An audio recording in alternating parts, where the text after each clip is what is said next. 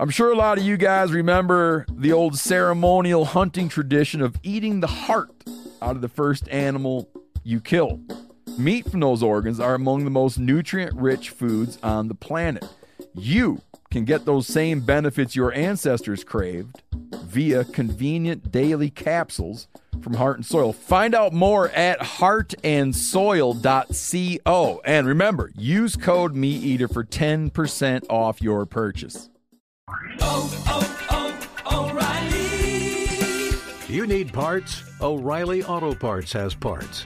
Need them fast? We've got fast. No matter what you need, we have thousands of professional parts people doing their part to make sure you have it. Product availability. Just one part that makes O'Reilly stand apart. The professional parts people. O'Reilly Auto Parts.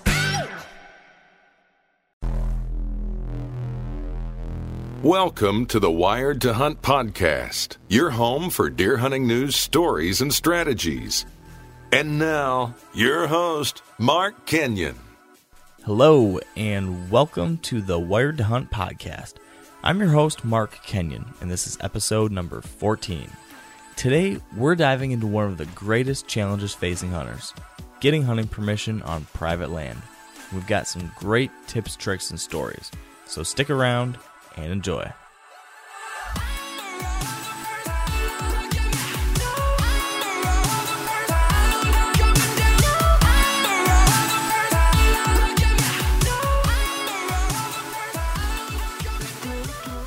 All right, welcome to the Wired to Hunt podcast. Here with me today is my co-host, Dan Johnson. How you doing, bud?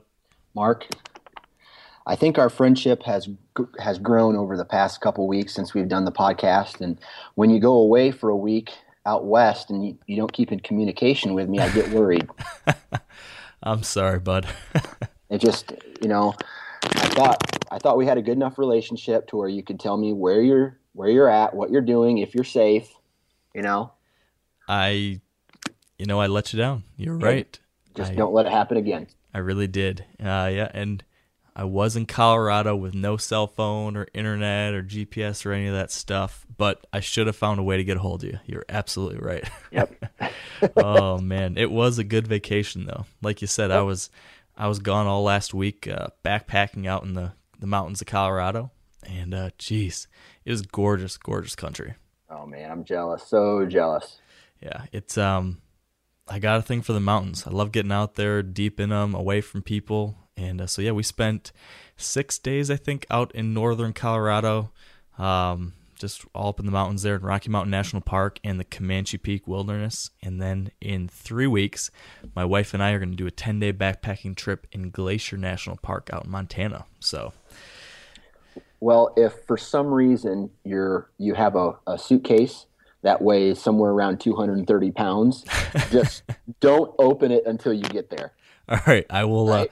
I will make sure I don't do that. The tough thing might be convincing my wife not to wonder what it's in there, but I'll see what I can do. Just make sure she tell her, trust me, okay? Just trust me. Yeah, that rarely goes over with her, but I'll give it a good shot. But yeah, I'm back in business here in Michigan, and our attention is turned back to whitetails. I got back on Sunday, and right away I went out and checked trail cameras, and was planting food plots this past Monday. So, definitely right back in the swing of things. Season's going to be here before we know it. That's right. Anything good on your cameras? I'm a little disappointed, to tell you the truth, so far. You might remember one of those bucks I've been hunting the past couple of years here in Michigan, the one I called Leaner. He disappeared towards the end of last season, but I've been hopeful he'd be around, but no sign of him yet. There's one buck that looks like it's got pretty decent growth. He'll definitely be a shooter. I don't know how big he'll be, but he's got kind of unique, really tall and tight rack, so he'll be kind of cool. But other than that, there's a couple 2-year-olds, and so we'll see. Hopefully this is just early, and there'll be good stuff to come soon. But this week or this past week, for some reason, the Iowa tag draw was a month earlier than it was last year. Oh, and my buddy Ryan, who has been filming for me for like 4 years now, finally drew his Iowa tag. Yes. Yeah. So yes. I am pumped. A lot of people are like, "Oh, you're going to give up your rut." I'm like, dude, this guy, he's a great guy. He's a real good friend. And I am so pumped to film him this year. I saw that on Facebook. That's exciting. Yeah. I'm stoked for Ryan. I know he's put in his time filming for you, so that's going to be pretty cool. That's a fact. What do you usually take 2 weeks off that time of year? 2 weeks and I base it off your rut prediction every year that you post it. So it's first and second week in November that we will be knocking them out, hopefully. That's awesome. That's going to be an exciting time of year. I cannot wait. Yes. And this kind of brings us to our topic that we're going to talk about today.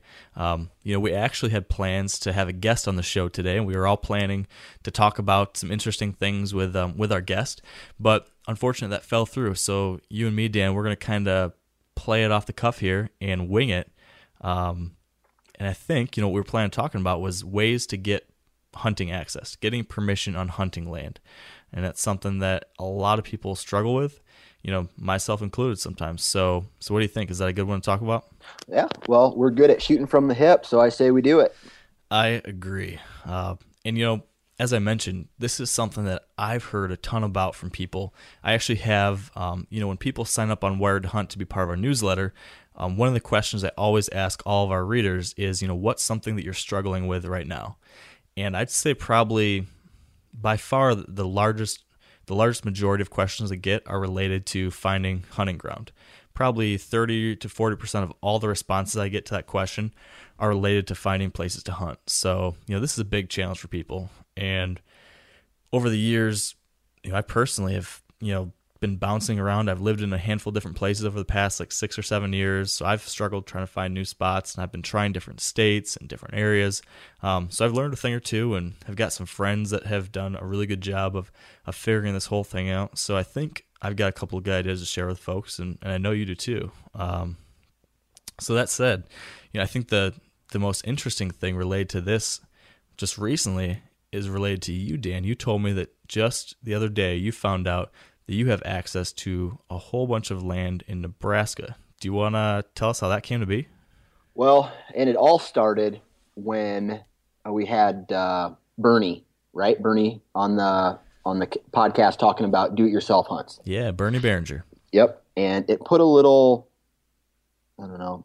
thought in my head about, okay, so I went to work. I looked at my vacation time, and I'm like, okay, I have 4 extra days I can play with.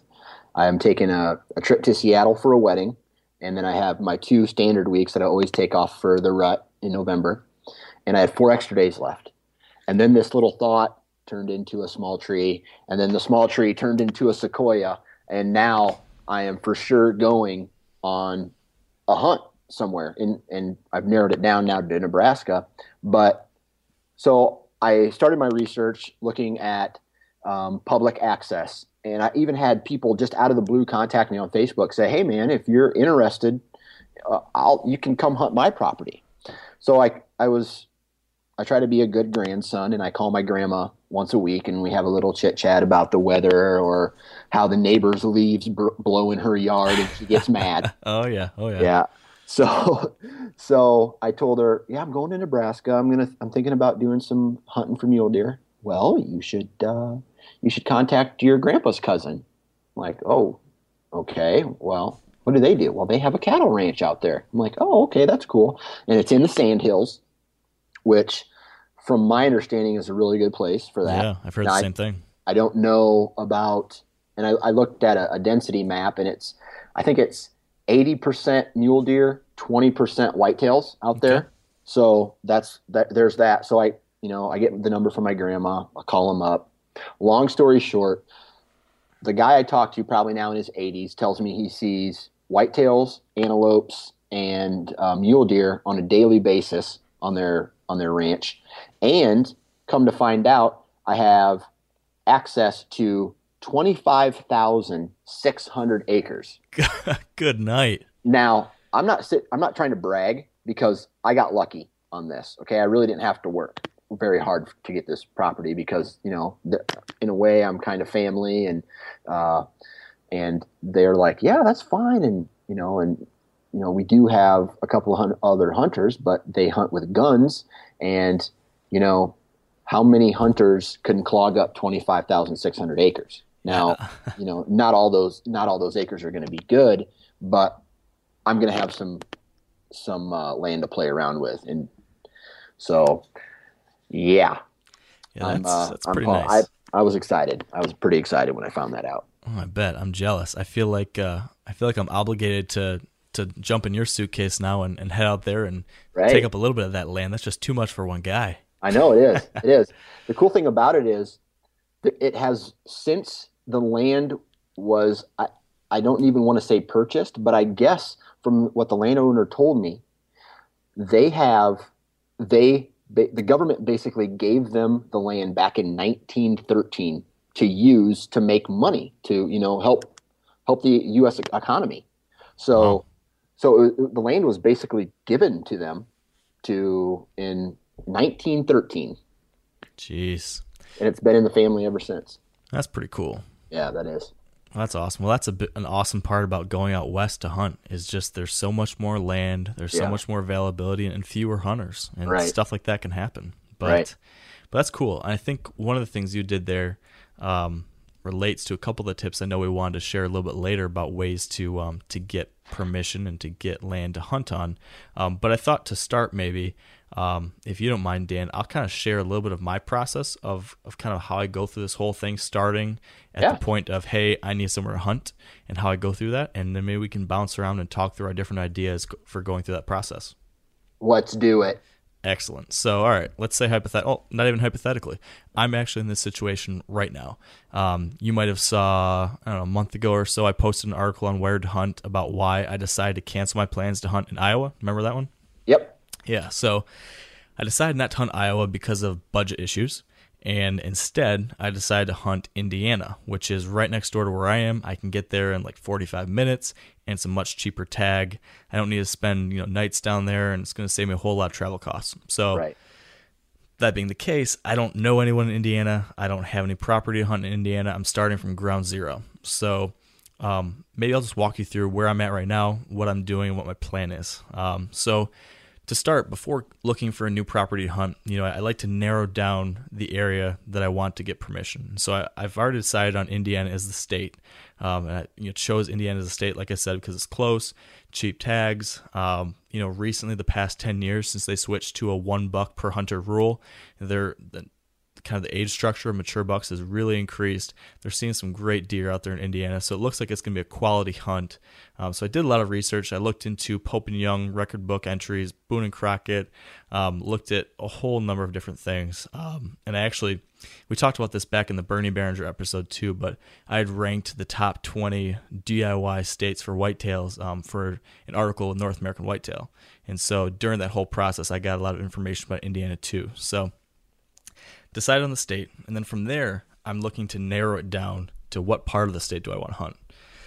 So to do that, again, like I mentioned, I'm looking in record books to get an idea of the quality of deer, and so I'm also looking at terrain. So one of the things I did first is pull up the Pope and Young record books and filter by county.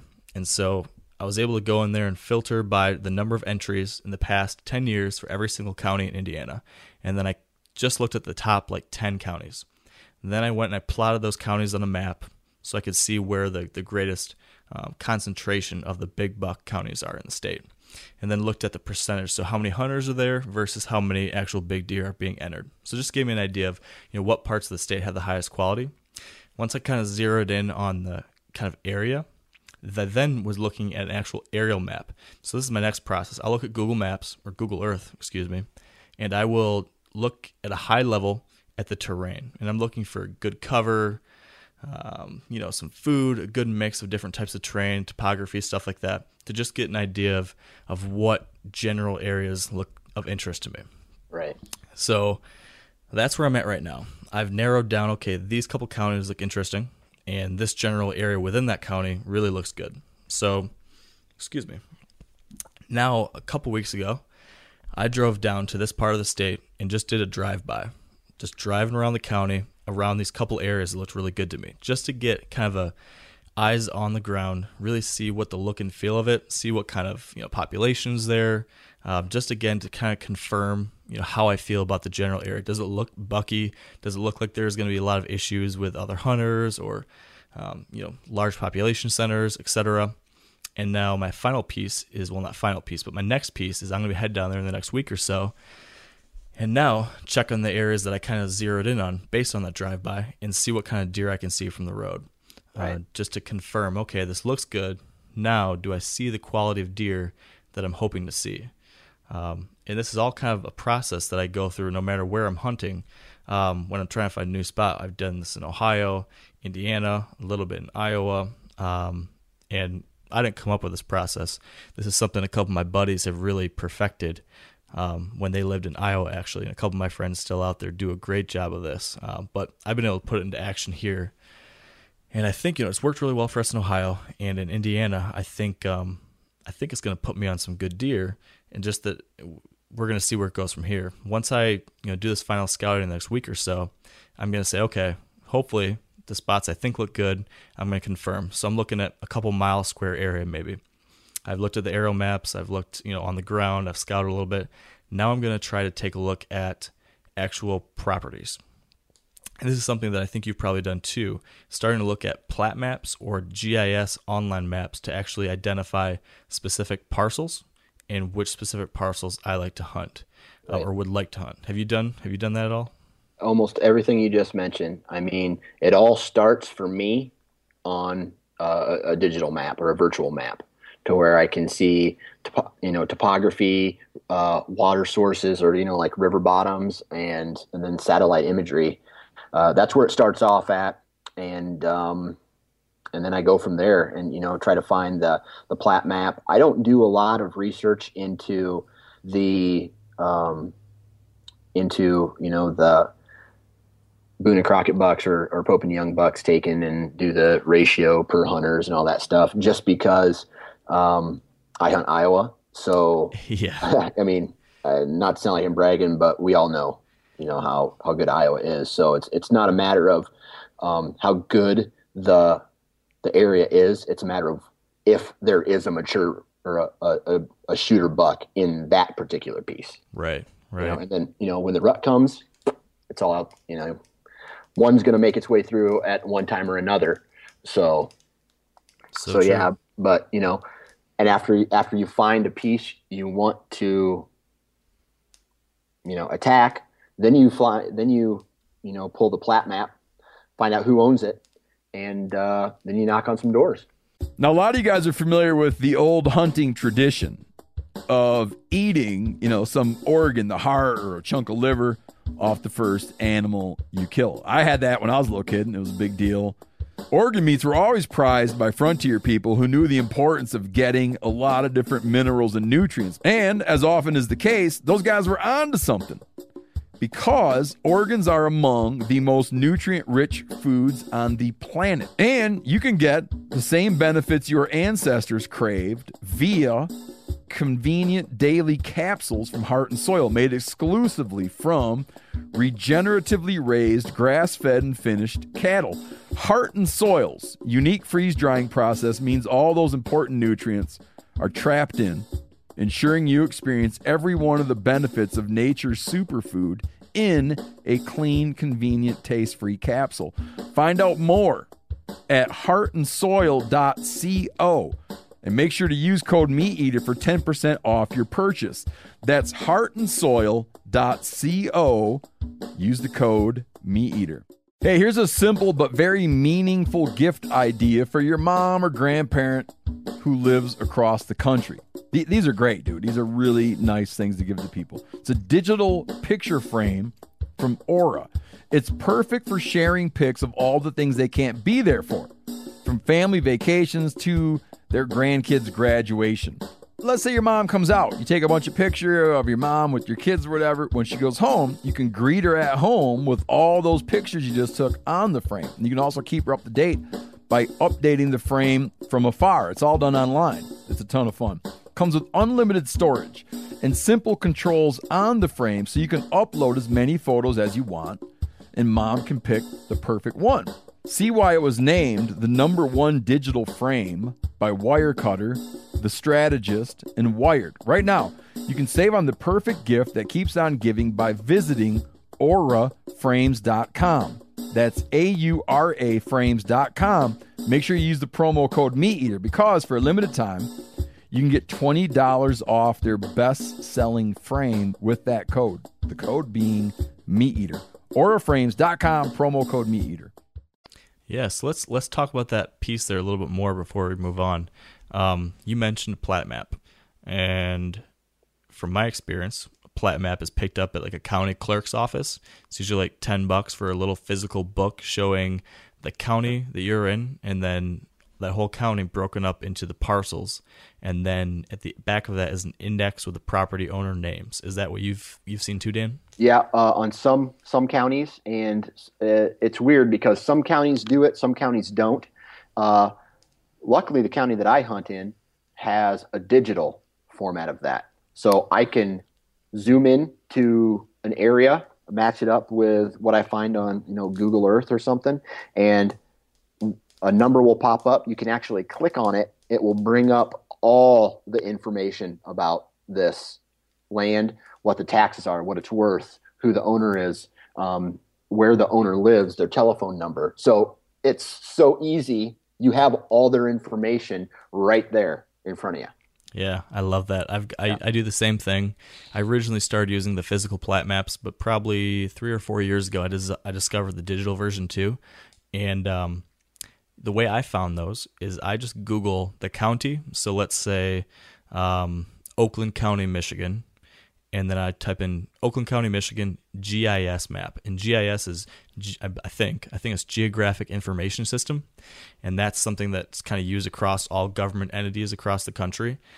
So I've always been able to find, I think 99% of the time, I found a digital version of these maps for every different county and each different state I've been looking for. And like you said, it's got pretty much everything you could ever want to know. The only thing sometimes it doesn't give you, I've struggled occasionally, is sometimes if somebody doesn't live on the property, right. You might not be able to get their home address. But I've got a buddy who's really the king of doing this, who he'll find the properties on GIS, and then he'll do just like fanatical white page searching and different online searches and stuff until he can find where that person actually lives. And then what he'll do, and what I've done, learning from him and a couple other buddies, is, I'll have my area I'm interested. Then I get my GIS map and I start identifying the certain properties I'm interested in within that section, and we'll put together a list. And, what I've learned is that in my situation, at least here in Michigan, it's a good idea to put together a big list. So I'll put together a list of maybe 10 or 15 different properties that I'm interested in, and I'll rank order them. So based on, what I see on the aerial maps or what I've seen when I've actually driven around, okay, here's my number 1, 2, all the way through 15th property. Yeah, pretty serious. You're a nerd. Dude, I pay attention. I'm a detail guy. So I get my whole list together. I have them ranked, and then I get the address and information for each one. And if I can get more information, like, the name of the husband and the wife that own the farm, own the property. I've got a buddy, the same guy I keep talking about. He's even found out like who the sons and daughters are, and he'll know, okay, well, the son lives this way down the street, and the daughter lives around the corner. And so he'll have all this mapped out in his notebook when we go to check an area out. He's a genius at this stuff, but like a detective. Yeah, kind of, in a weird stalkerish way. No. Yeah.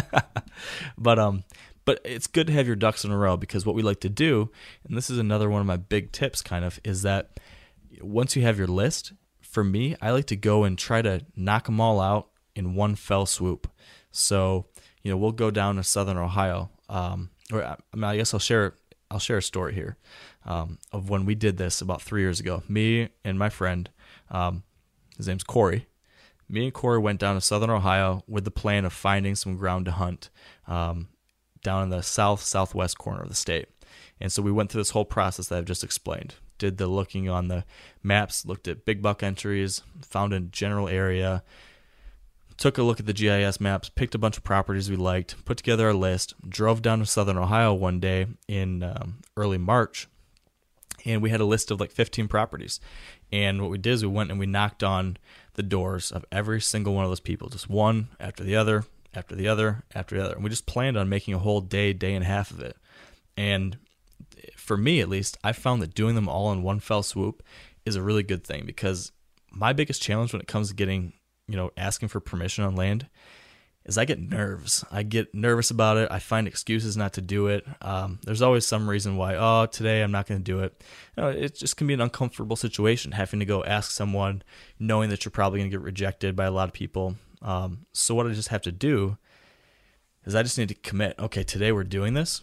And then once I knock on the first door, it's a lot easier to knock on the second. And it's even easier to do the third. As you just keep going, you just build momentum, you get over it, and you just go. So I think that's a great tip for people, especially those who kind of don't like the idea of talking to random people, knocking on doors, asking to, use their land. If you can just suck it up one day and just go do it, you can get out of the way, and you'll feel a lot better afterwards. And the worst thing that they're going to tell you is no.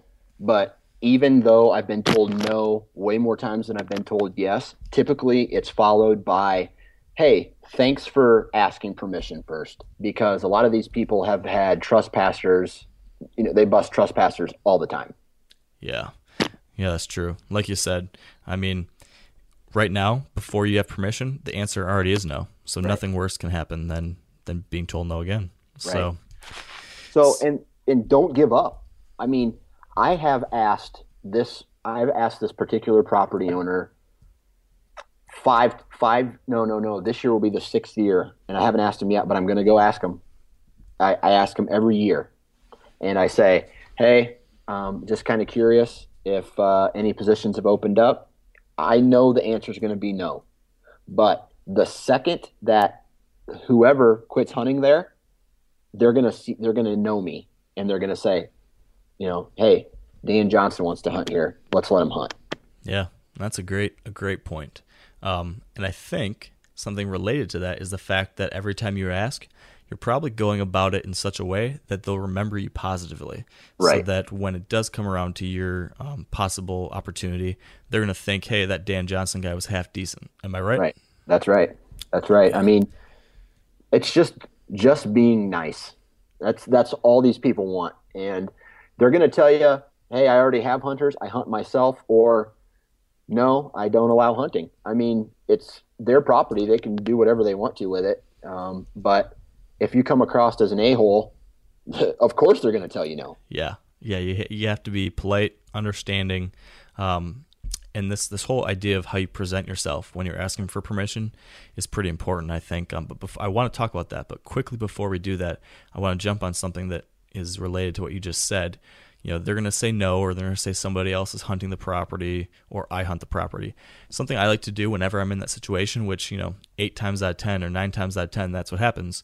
I always make sure to, like you said, be polite, understanding, but then always ask, hey, do you by chance know anybody else I should talk to? Or is there anyone else in the area that, might have an opening, or is looking to, have a few deer taken, whatever it might be. I always ask that question just in case. Right. And most times they'll say, well, maybe talk to Joe Johnson down the street, or talk to so-and-so. He might have a spot. I usually always get a lead.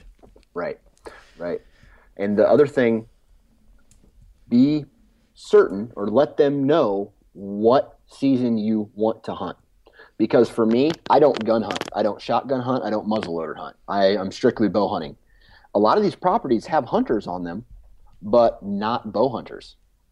Because, more people gun hunt than bow hunt. There's another possible opening for you to say, hey, I'm looking to bow hunt only. I don't gun hunt. I'm not interested in gun hunting. Let them know that, because then they don't think of you as just another hunter. You're a bow hunter, and there's a completely different season for that, and you're not going to ruin their gun hunting. Yeah, that is a really good point.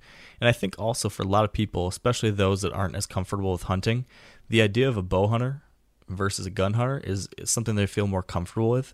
I think less invasive. Yeah, exactly. And some people just are kind of nervous about people walking around their property with guns, but a bow, doesn't really strike that same kind of concern. So that's a really good idea to make sure you mention that. And that's how I have gained majority of my access, because all the pieces that I hunt have shotgun hunters that hunt them after I'm done with the property. So I'm getting first dibs most of the time. and then knowing that, okay, he's not going to ruin anything on our drives.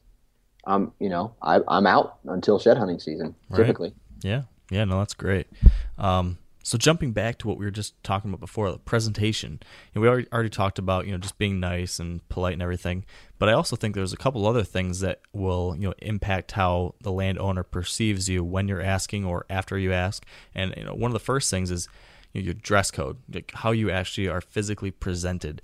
In my opinion, I've always thought clean cut, not overly fancy though, and obviously not dirty. I would, I typically wear like a nice pair of jeans and a button-down shirt, or khakis and a polo or something. It depends on where you're at, where you're asking, depends on the culture there and everything. But just make sure they think that you look like a decent individual. Right. But definitely don't show up in like a suit and tie. Right. Or at the same time, don't show up wearing cutoff jeans and a wife beater, I think. Right. I think that's a good thing to mention is me. I will go to their door, and I'm not talking filthy dirty, but something that makes it look like you're a hardworking person. Yeah. You know what I mean? A little dirt on the jeans or on your Dickies, or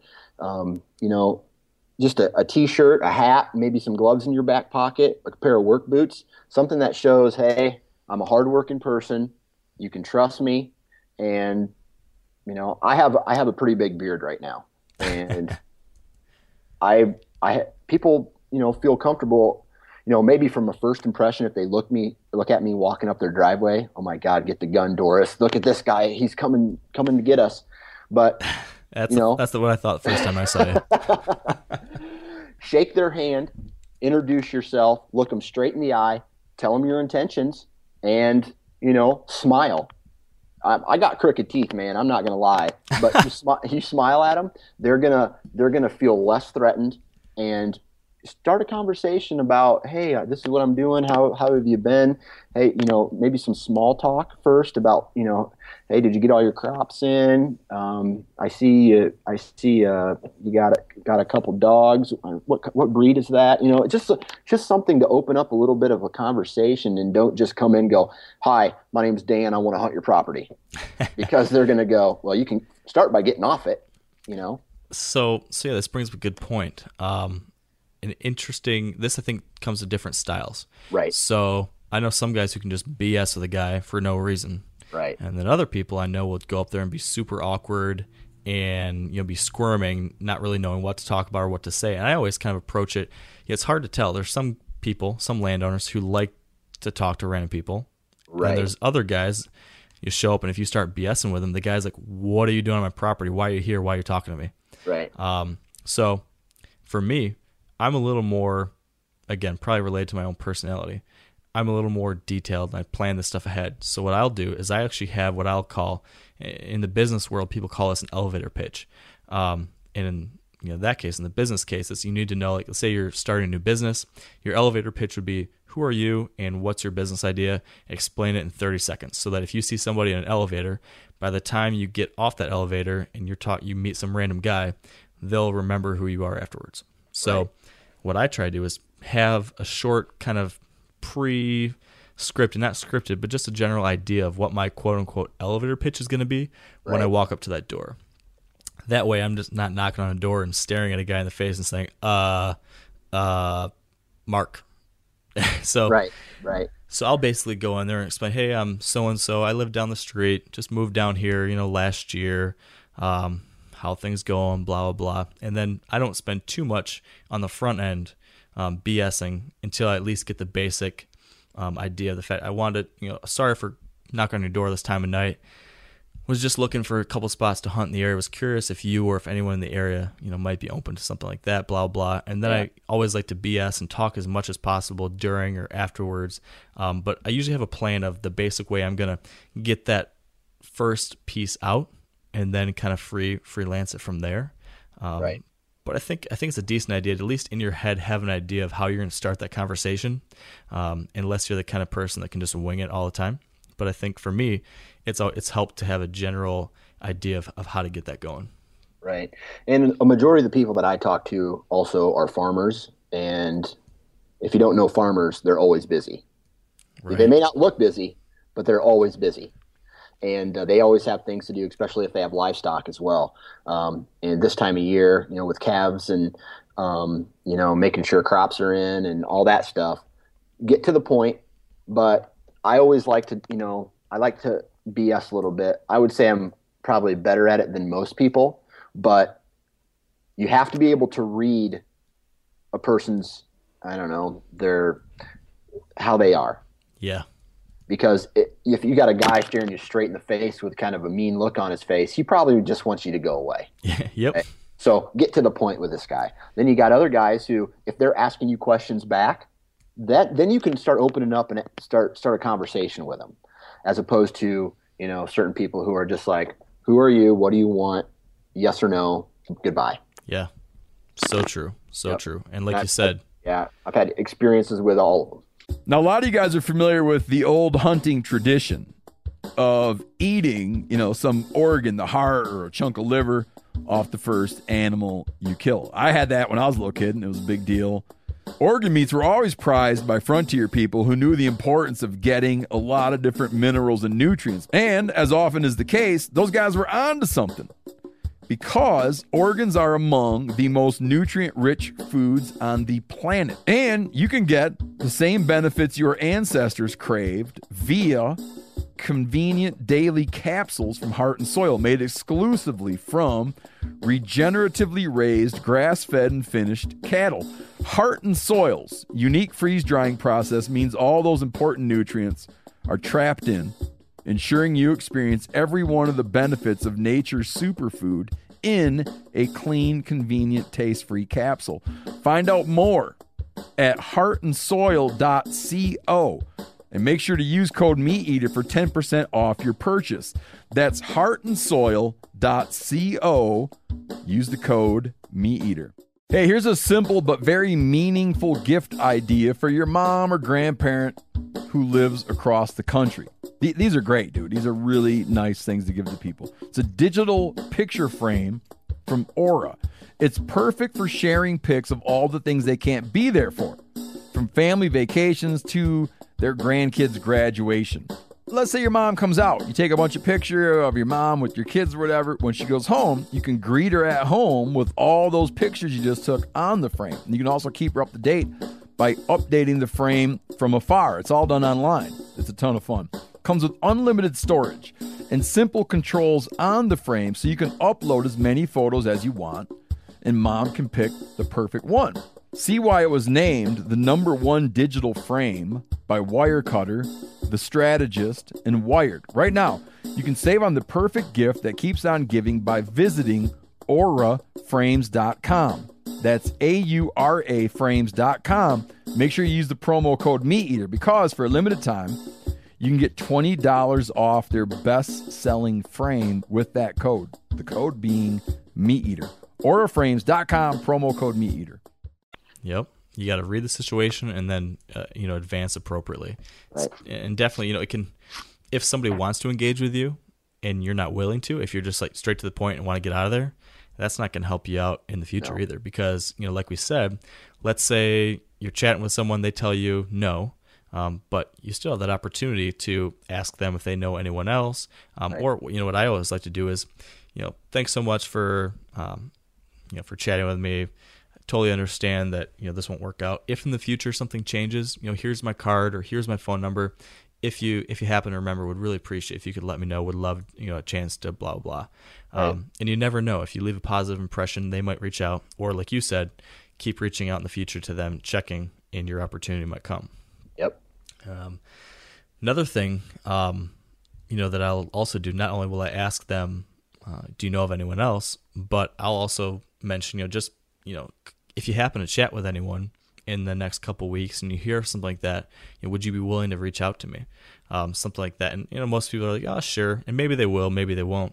But at least having that card or that phone number to give to them opens up that opportunity that maybe if there's a chance, someone might reach out with an idea. So if you're nice and if you're the kind of person that they enjoy being around and they thought was, a respectful guy or girl, that might happen. Right. That very rarely happens with me. Yeah. Back to they're always busy type of, but the areas that I hunt, these properties have been in these families. Most of these properties have been in these families for 70 to 100 years. So they know everybody. Everybody knows them. It's almost like you have to get into their inner circle before you can make them feel comfortable. And that's why, like I said earlier, don't give up with just 1 year and walk away, and don't, because the next year they'll recognize you. They'll say, okay, this guy's serious. He's not just some one-timer coming in and out. He's serious. He wants to establish a relationship with me. And, obviously they're not going to say that, but, establish that relationship. Hell, they may say no again. But like I said, the property, my best hunting property that I have, took me 2 years of no's, and then the third year I got a yes. That's awesome. Yeah, perseverance. Yep. So keep at it. Yep, absolutely. Not really totally related, but something I just thought of that I know we had been speaking about a little bit earlier off air. One of the kind of tricks of the trade that I've found successful when it comes to asking for permission is not starting right off the bat asking for deer hunting permission, because deer hunting is one of the most popular things. There's a lot of guys that want to deer hunt. Sometimes the landowner is a deer hunter, but they might be more likely to allow some other type of hunting or activity on their property. So for me, what I do a lot is I'll ask permission early in the year, February or March, and ask the landowner for permission to walk their property and look for antlers. And 9 or maybe 6 times out of 10, people have no idea what you're talking about, and they'll say, sure, there's antlers out there, go for it. Occasionally someone will know, and they'll still let you. But either way, it's a lot easier to get permission to shed hunt a property. So we get permission to shed hunt, thank them, chit chat with them, take advantage of this opportunity to BS with them. Just again, establish a little bit of rapport. Head out there and go shed hunting. This gets you an opportunity to do some scouting too. Check out that property. Now you can really tell, hey, does this look at it like it has the potential I want it to have? Or maybe you walk it and you realize that it's waste of time. So then you don't even bother asking for anything more. But let's say you go out there, you find some giant sheds, some huge rubs, looks great, no sign of other hunters. Now you go back, you thank them again for letting you shed hunt, share your stories, tell them, oh yeah, this is great, really appreciate it, here's what I found, offer, maybe in this case, offer to help out with something around the farm. And, maybe a couple days later or a week or two later, or maybe even that same day, depending on whatever your situation is, maybe then you can also slip into your conversation with them. I really enjoyed being able to do this. I noticed there didn't seem to be a whole lot of sign of other hunters out there. Do you have someone bow hunting your property? Would it be okay if I might stop in here sometime this fall? Blah, blah. And lots of times you can get opportunities that way. Shed hunting's worked for me, but I know some people that ask for turkey hunting permission, coyote hunting permission, mushroom hunting, whatever it is.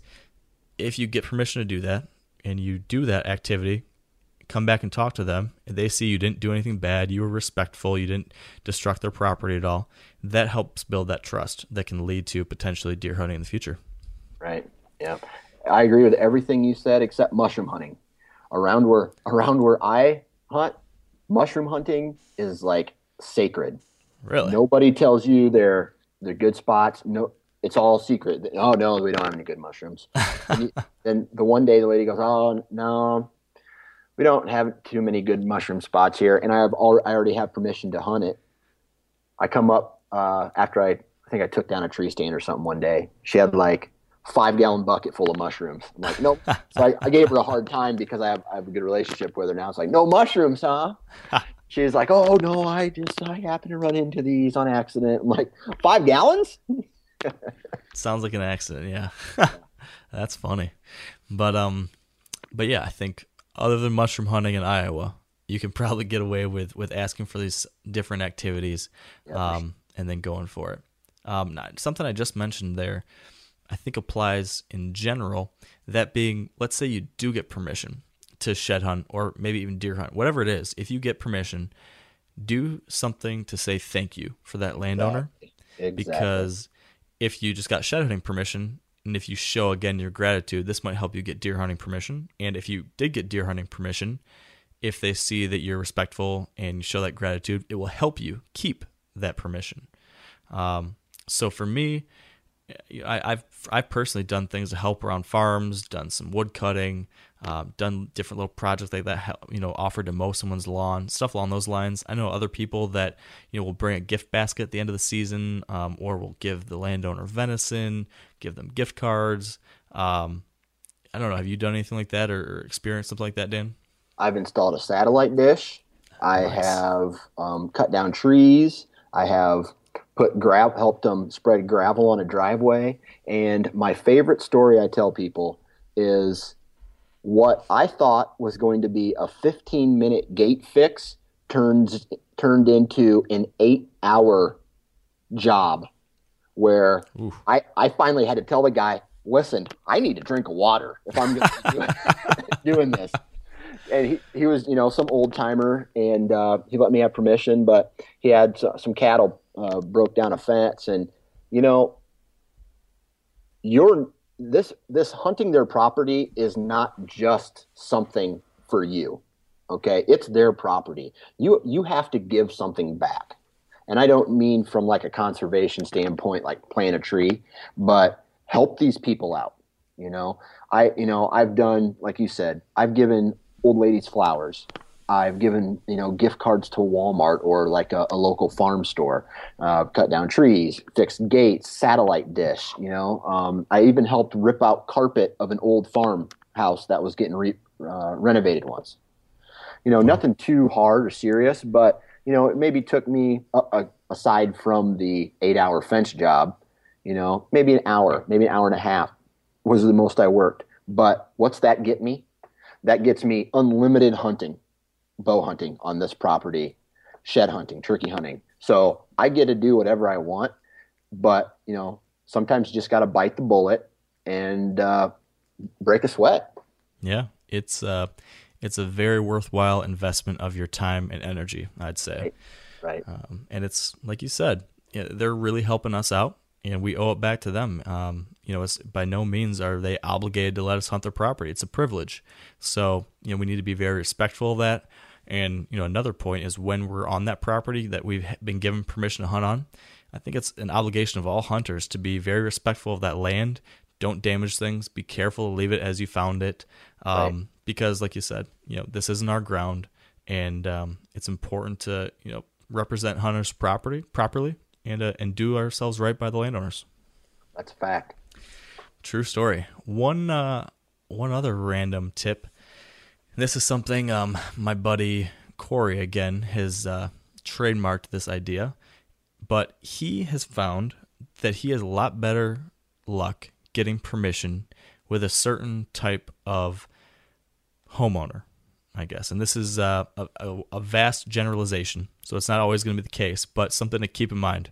Let's say you're driving down the road and you've got a list of 4 properties. He'll do a drive-by and he'll look at the house that the landowner has on that property. And oftentimes, if it's a really fancy, nice house with a nice car, trim fence, lots of times he already knows going into it that property probably is less likely to get permission on. Because let's say this person is a little more well-to-do, they're probably more active in the community, they're probably more connected with more people, more people probably are talking to them, they've got more friends that might be asking for permission, or they might have permission, whatever it is. Some of these fancier places seem to have less of a chance to get permission on. Then on the other hand, you might have the older farmhouse where there's tractors in the yard and dogs running around. These folks, again, this is a generalization, doesn't apply all the time, but lots more times these folks might be more likely to give permission because they might not be heading into town every day and talking to people all the time. They might be just focused on their farm work or focused on whatever it is they do, or they just might not care as much, and they might be okay with different people going back out there. So big generalization, but it's something that sometimes is a clue to look for. I don't know. Have you ever seen that? I guess I never really put too much into it. I mean, around where I hunt, they're a majority old farmhouses. There's a couple new ones, but it's typically after the farmer has already retired. They just build a new house 100 feet from their old house that they lived in for 50 years, and then somebody else, like a farmhand or a grandchild or a son, will move into the old house. So yeah, And yeah, it's a generalization, but it doesn't keep me from knocking at their door. I don't care if your yard's surrounded by pit bulls. I'm gonna knock on your door. Oh yeah. Unless there's a sign that says "Stay out," no trespassing, all this stuff. Then they're not gonna let anybody. A majority of the time they're not gonna let anybody hunt. But I'm still gonna ask because, gotta give it a shot. Right. Gotta give it a shot. And I think that is the biggest thing when it comes to this whole topic of getting permission on property, on private property.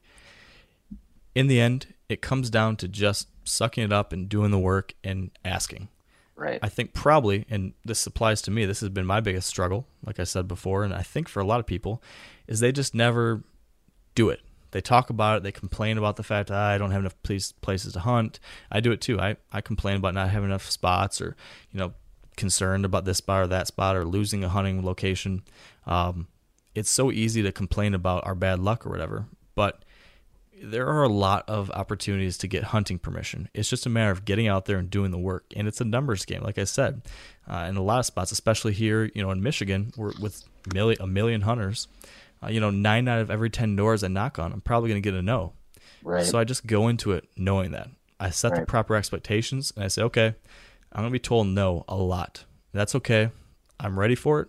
I'm just going to keep on knocking. And it's a matter of just making up your mind, committing to it, and then taking action. And I think if you do that, good things will eventually happen. But you got to stop making excuses. You got to stop putting it off, and you just got to make it happen. Right. And if someone tells you no, there's nothing wrong with a rebuttal. So, for example, what I say is, "Hey, do you mind if I bow hunt your property?" Well, I already hunt it. Well, do you bow hunt it? That's kind of a rebuttal. Well, no, I don't bow hunt it. Well, would you mind if I bow hunt it? Well, no, I kind of manage my land for my gun hunts. Okay, no problem. Or, do you mind if I hunt your property? Well, I had an accident on the farm with a hunter one time, and he tried to sue me, and I would be willing to get a legal document signed that if I hurt myself, I can't sue you. Which I have 2 properties that on a yearly basis, I have to put my signature on a legal document saying that I am not responsible for any harm to my body that is caused on this property. Yeah. So offer something like that. They say, yeah, no, I just, okay, here's the worst no I got. Do you mind if I hunt your property?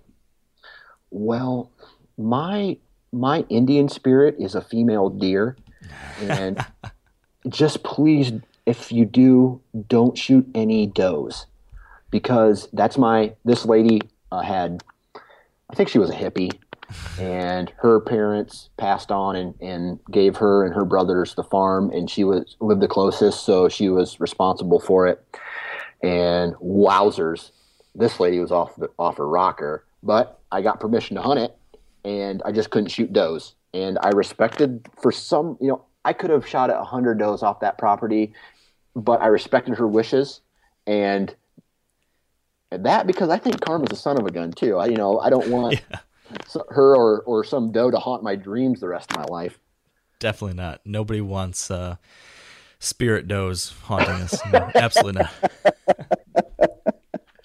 Well, it's about that time. I think it's about that time. Once we start talking about the mystics, it's time to close things up. So, that said, to everyone out there listening, I hope this has been helpful. I know lots of people have been asking us about how we go about getting permission on pieces of ground. So I hope that some of our thoughts and ideas here can help you do that in the future as well.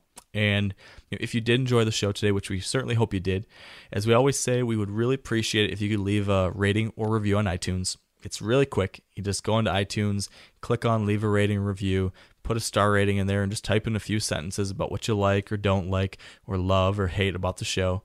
We won't take offense, and we just appreciate that. So thank you in advance for taking the time to do it. It really helps new people find out about the show, and hopefully the show is helpful. So speaking of thanks, we would also like to thank our partners who help make this show possible. Big thanks to Sitka Gear, Bushnell Optics, Trophy Ridge, Bear Archery, Redneck Blinds, Carbon Express Arrows, Lacrosse Boots, Big & J Long Range Attractants, and the Whitetail Institute of North America. That said, be sure to visit wiredtohunt.com/episode 14 to view the show notes from today's episode, and that's where we'll include some other links about things we talked about today. I've got a couple other blog posts related to the same topic, so we'll include that. And then also check out Dan's blog at the9fingerchronicles.com, and I'm sure Dan will probably post a thing or two about this over the coming months leading to the season 2. So I think that's all for us here on the Wired to Hunt podcast. So thank you again, everyone. We appreciate you. We love you. And we really appreciate the fact that you take a little time out of your day to listen to a couple wackos like us talk about deer hunting. So until next time, have a great week. Keep on working to prepare for the season. Knock on some doors. Don't be afraid to be told no. And stay wired to hunt. I'm sure a lot of you guys remember the old ceremonial hunting tradition of eating the heart out of the first animal you kill.